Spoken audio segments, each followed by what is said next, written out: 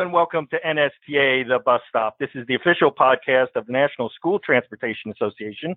I am Kurt Mackison, Executive Director, and I do want to remind folks that we have a couple of great webinars in the queue over the next couple of weeks. So on January 24th, we're going to have our NSTA Advocacy Prime Policy Report. That's going to be held at 12 o'clock, once again via webinar. And then on February 2nd, the NSTA Manufacturers, Suppliers, and Technology Committee is putting together a flash webinar, and that is going to cover utilizing technology to support your bus drivers. Now, that's on February 2nd at 12 noon. If you want to register for either of these webinars or both, you can contact the NSTA office at 703-684-3200. Now, today at NSTA, the bus stop, we have Rich Kelly. Rich is president and founder of R.C. Kelly Law Associates. He's also NSTA counsel, and he's been a frequent contributor to the podcast. So, Rich, welcome back. Hey, thanks for having me on the podcast. Delighted to be here. Great. Now, the topic du jour we're going to talk about came out last week. SCOTUS, Supreme Court of the United States, its ruling on the OSHA, Occupational Safety and Health Administration, had an emergency temporary standard in ETS on a vaccine mandate that would have covered employers with 100 or more workers. And that was obviously the vaccine against COVID-19. There was an important court decision last week, Rich. So why don't we just dive into that? Talk about the 6-3 ruling by the Supreme Court. Yeah, it was interesting, and it was interesting because we're all from time to time see Supreme Court decisions come out, and normally it's something that plays out over a period of years very often. But what was especially interesting here was that this played out really between November and January. It was kind of really educational, really instructive, I think, for everyone to see the process up close and immediate. I think everybody knows by now that the result of that was the overturning of the vaccination mandate that was put out by OSHA. But to see it go step by step, and at one point enforced, at one point not enforced, I thought was pretty fascinating. Absolutely. Now, was there anything in reviewing the case itself and the concurring and dissenting opinions, was there anything that stood out to you? There was. I mean, ultimately, the courts looked at the OSHA statute, which is a creation of Congress, and looked at this as, I would say, an overreach of the authority granted to OSHA under the OSHA statute. Pretty much they recognized and said that, COVID is certainly a risk of daily life, but that doesn't necessarily make it an occupational hazard, merely because everybody works. The part I think that surprised me was, in reading the dissents, the arguments from the dissents weren't so much, I'll say, law-based as much as they were emotional-based. There was a lot of, reasoning that, COVID was a hazard that we should address. And, I think a lot of people, I think perhaps even the majority, didn't necessarily disagree with that, but it's a question of how it gets addressed. One of the other, I'll say, dynamics that surprised me was, even things like, I guess it was Justice Sotomayor who put out the number of, 100,000 children in serious condition with COVID-19, when the number really was something closer to 3,000. So again, it seemed to me like there was two approaches. One being, the strict looking at the authority of the statute and the authority of the Constitution, and the other looking at concerns over the seriousness of the risk of COVID. So that was a little surprising. Yeah, and I guess maybe we should start at the beginning a little bit and say, now, if this emergency temporary standard was implemented, what effect would that have had on school bus contractors? It would have been huge. Overall, I think that they were saying that the standard would affect 84 million workers, and it would certainly put employers in the position of having to terminate potentially reluctant employees. And in a time frame where we struggle to hire drivers already, I think it would make an already critical, driver shortage even worse. That, and I just think again, it pits employees against employers, and I think that's a hard road to go down, especially in the current climate.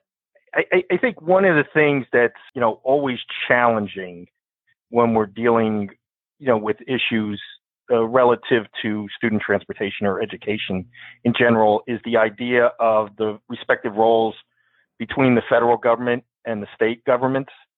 And I kind of want to throw that onto this landscape, because this decision basically said that OSHA did not have the authority to issue this mandate. But I guess my question to you, Rich, is in a similar situation, is it possible that states could issue a similar edict and have that upheld by courts? They could, and they have. In fact, if you look at history, all 50 states, every one of them, have historical statutes that require a certain list of vaccinations before students are permitted to attend public schools. These have been litigated at the state levels and upheld at the state levels. And they address, though, things that are clearly, I'll say, and universally fatal: polio, chickenpox, measles, mumps, rubella, diphtheria. These are the kinds of things that pictures of kids in iron lungs and that sort of thing. And I think that there was enough of both a risk to life and a risk to children that states were moved to actually roll out these requirements, and they've been enforceable ever since. Now, if you look at the COVID risk, currently there are 25 states that have enacted vaccine mandates. And ironically, there are 12 states that have enacted COVID vaccine mandate bans. And I think that part of the, so part of that is, well, nobody wants to be sick or ill. I think everybody is, universally agreed that, COVID is not something anybody wants to have.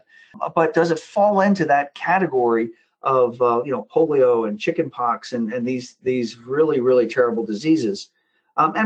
Plus we all know that there's a little bit of a political element to it as well. And I think all those things mixed in would indicate that, yeah, there are and there will be state actions. And I think that those will probably continue to grind away at the various state levels.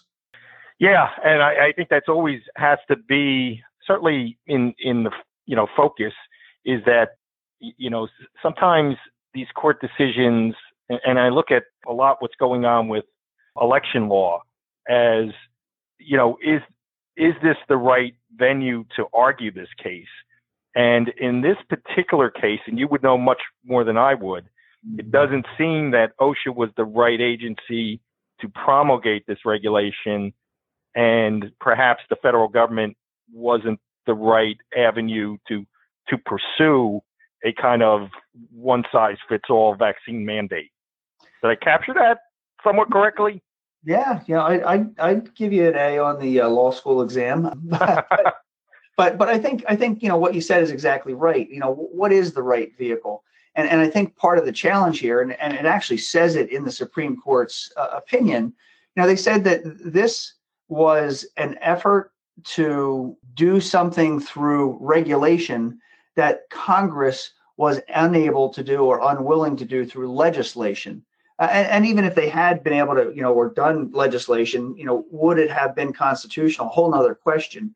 But I think you're right. It's a question of what's the right way or the right vehicle. One of the observations within the case was that it was just a very, very, very broad mandate, we'll say, a regulation. It treated the risks of people that work perhaps outdoors in an employer of more than 100 employees the same as people that work in close quarters in like a meat packing or something like that. where those risks are very different, but this particular regulation didn't distinguish between the two. We also talked too that concurrently there was a Health and Human Services statute that was looked at by the court, and that one went the other direction. But the idea there was that it was tied to funding. In order to get federal funds, those healthcare organizations receiving the federal funds had to make sure that certain workers were vaccinated. And again, tying funding to conditions for funding, is much more enforceable than trying to force fit, basically a regulation from OSHA that came from an executive order from the president. And, meanwhile, it's really Congress is the one that should be making laws. And on this particular one, it's really the state legislatures that should be the ones acting. Right. Yeah. And that's an interesting point, because it then spurs another question in my mind. So we kind of see that a one size fits all kind of federal edict, may not be proper. Okay. Then on the other side, and I think this is the part that really confuses, school bus operators or school districts or, whoever might be impacted, how far down the regulatory chain can you go without this becoming really unwieldy? So each individual, municipality and its Department of Health coming out with their edict that folks have to follow. So do you see that as a problem? Well, I kind of do. And the reason I say I kind of do is because, we have helped contractors that have been, I'll say, tangled up in, I'll call it micro local actions. That is county health agencies that through contact tracing have determined that there's a hot spot of infections coming from a particular school or even garage facility. And, we have had contractors that had the county Department of Health come in and say, we traced an infection hotspot to your facility, and we are requiring under the authority of the state's police power that you shut down, you sanitize, you do testing, you do, all these things.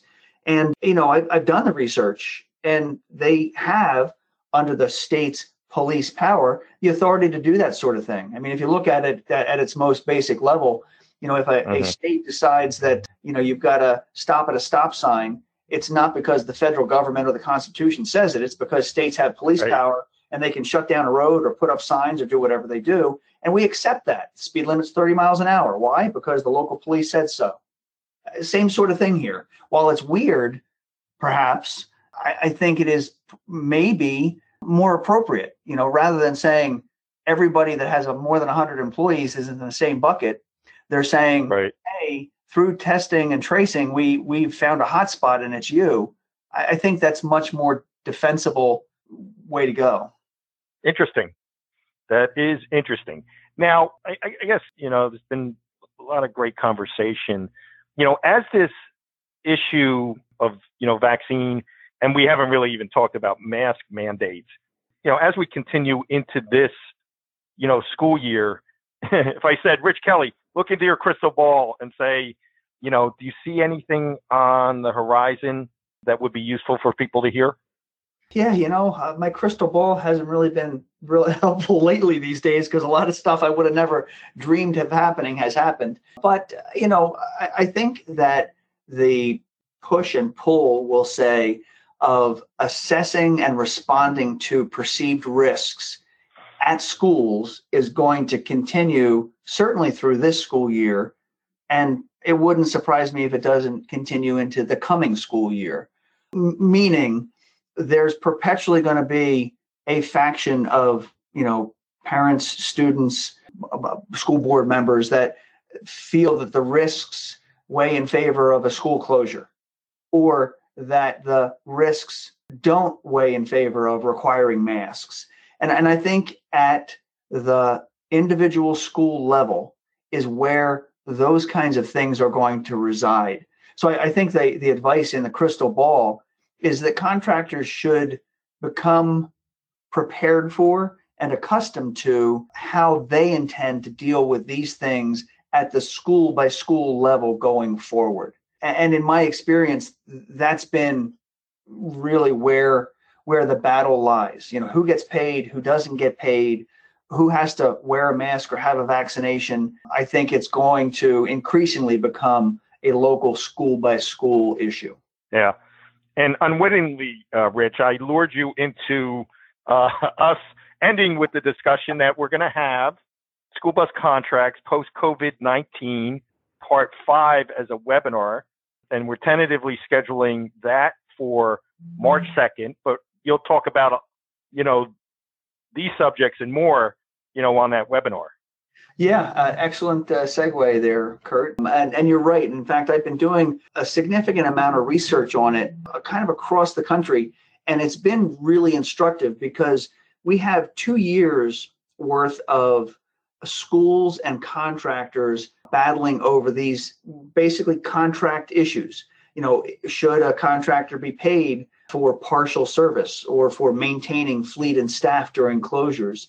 How does that interplay with some of the statutes that were passed shortly after the onset of COVID and even more currently in recent months? So all of that really plays into the contract environment, the bidding environment, the RFP environment. And we've got a lot of good material queued up. In fact, it's going to be a little bit of a challenge to get it into a bite-sized presentation. But fortunately, the members of NSTA can also take advantage of the Business Council program, where they can call our office and get assistance with these kinds of questions as part of their membership benefits. Yeah, and you discussed it. Let's talk about the Business Council program and how and where they can reach you. We're pretty easy to find on the internet. We're rckelly.com. That's our website. And you'll find in the upper right-hand corner of our homepage, we have a little link there where you can schedule a 30-minute consultation if you like to schedule that way, or you can simply even just call us or email us. And what that does is that, kind of sets us on the path to talk about your specific situation. It may be that you have a bunch of contracts, but you have 1 or 2 that are just problem child, so to speak. And you're perhaps at wit's end and you want to see if there's any new ideas out there, maybe a new approach, a new idea, something you haven't thought of. And just that, discussion back and forth, we find to be really, really productive because we can take some things that we've seen work in other places and maybe make it as a suggestion for something that is an approach the contractor hasn't tried. We find they've been real productive and really well received. So, see us on the internet, call us at 215-896-3846 or help at RC Kelly, and we're there for you.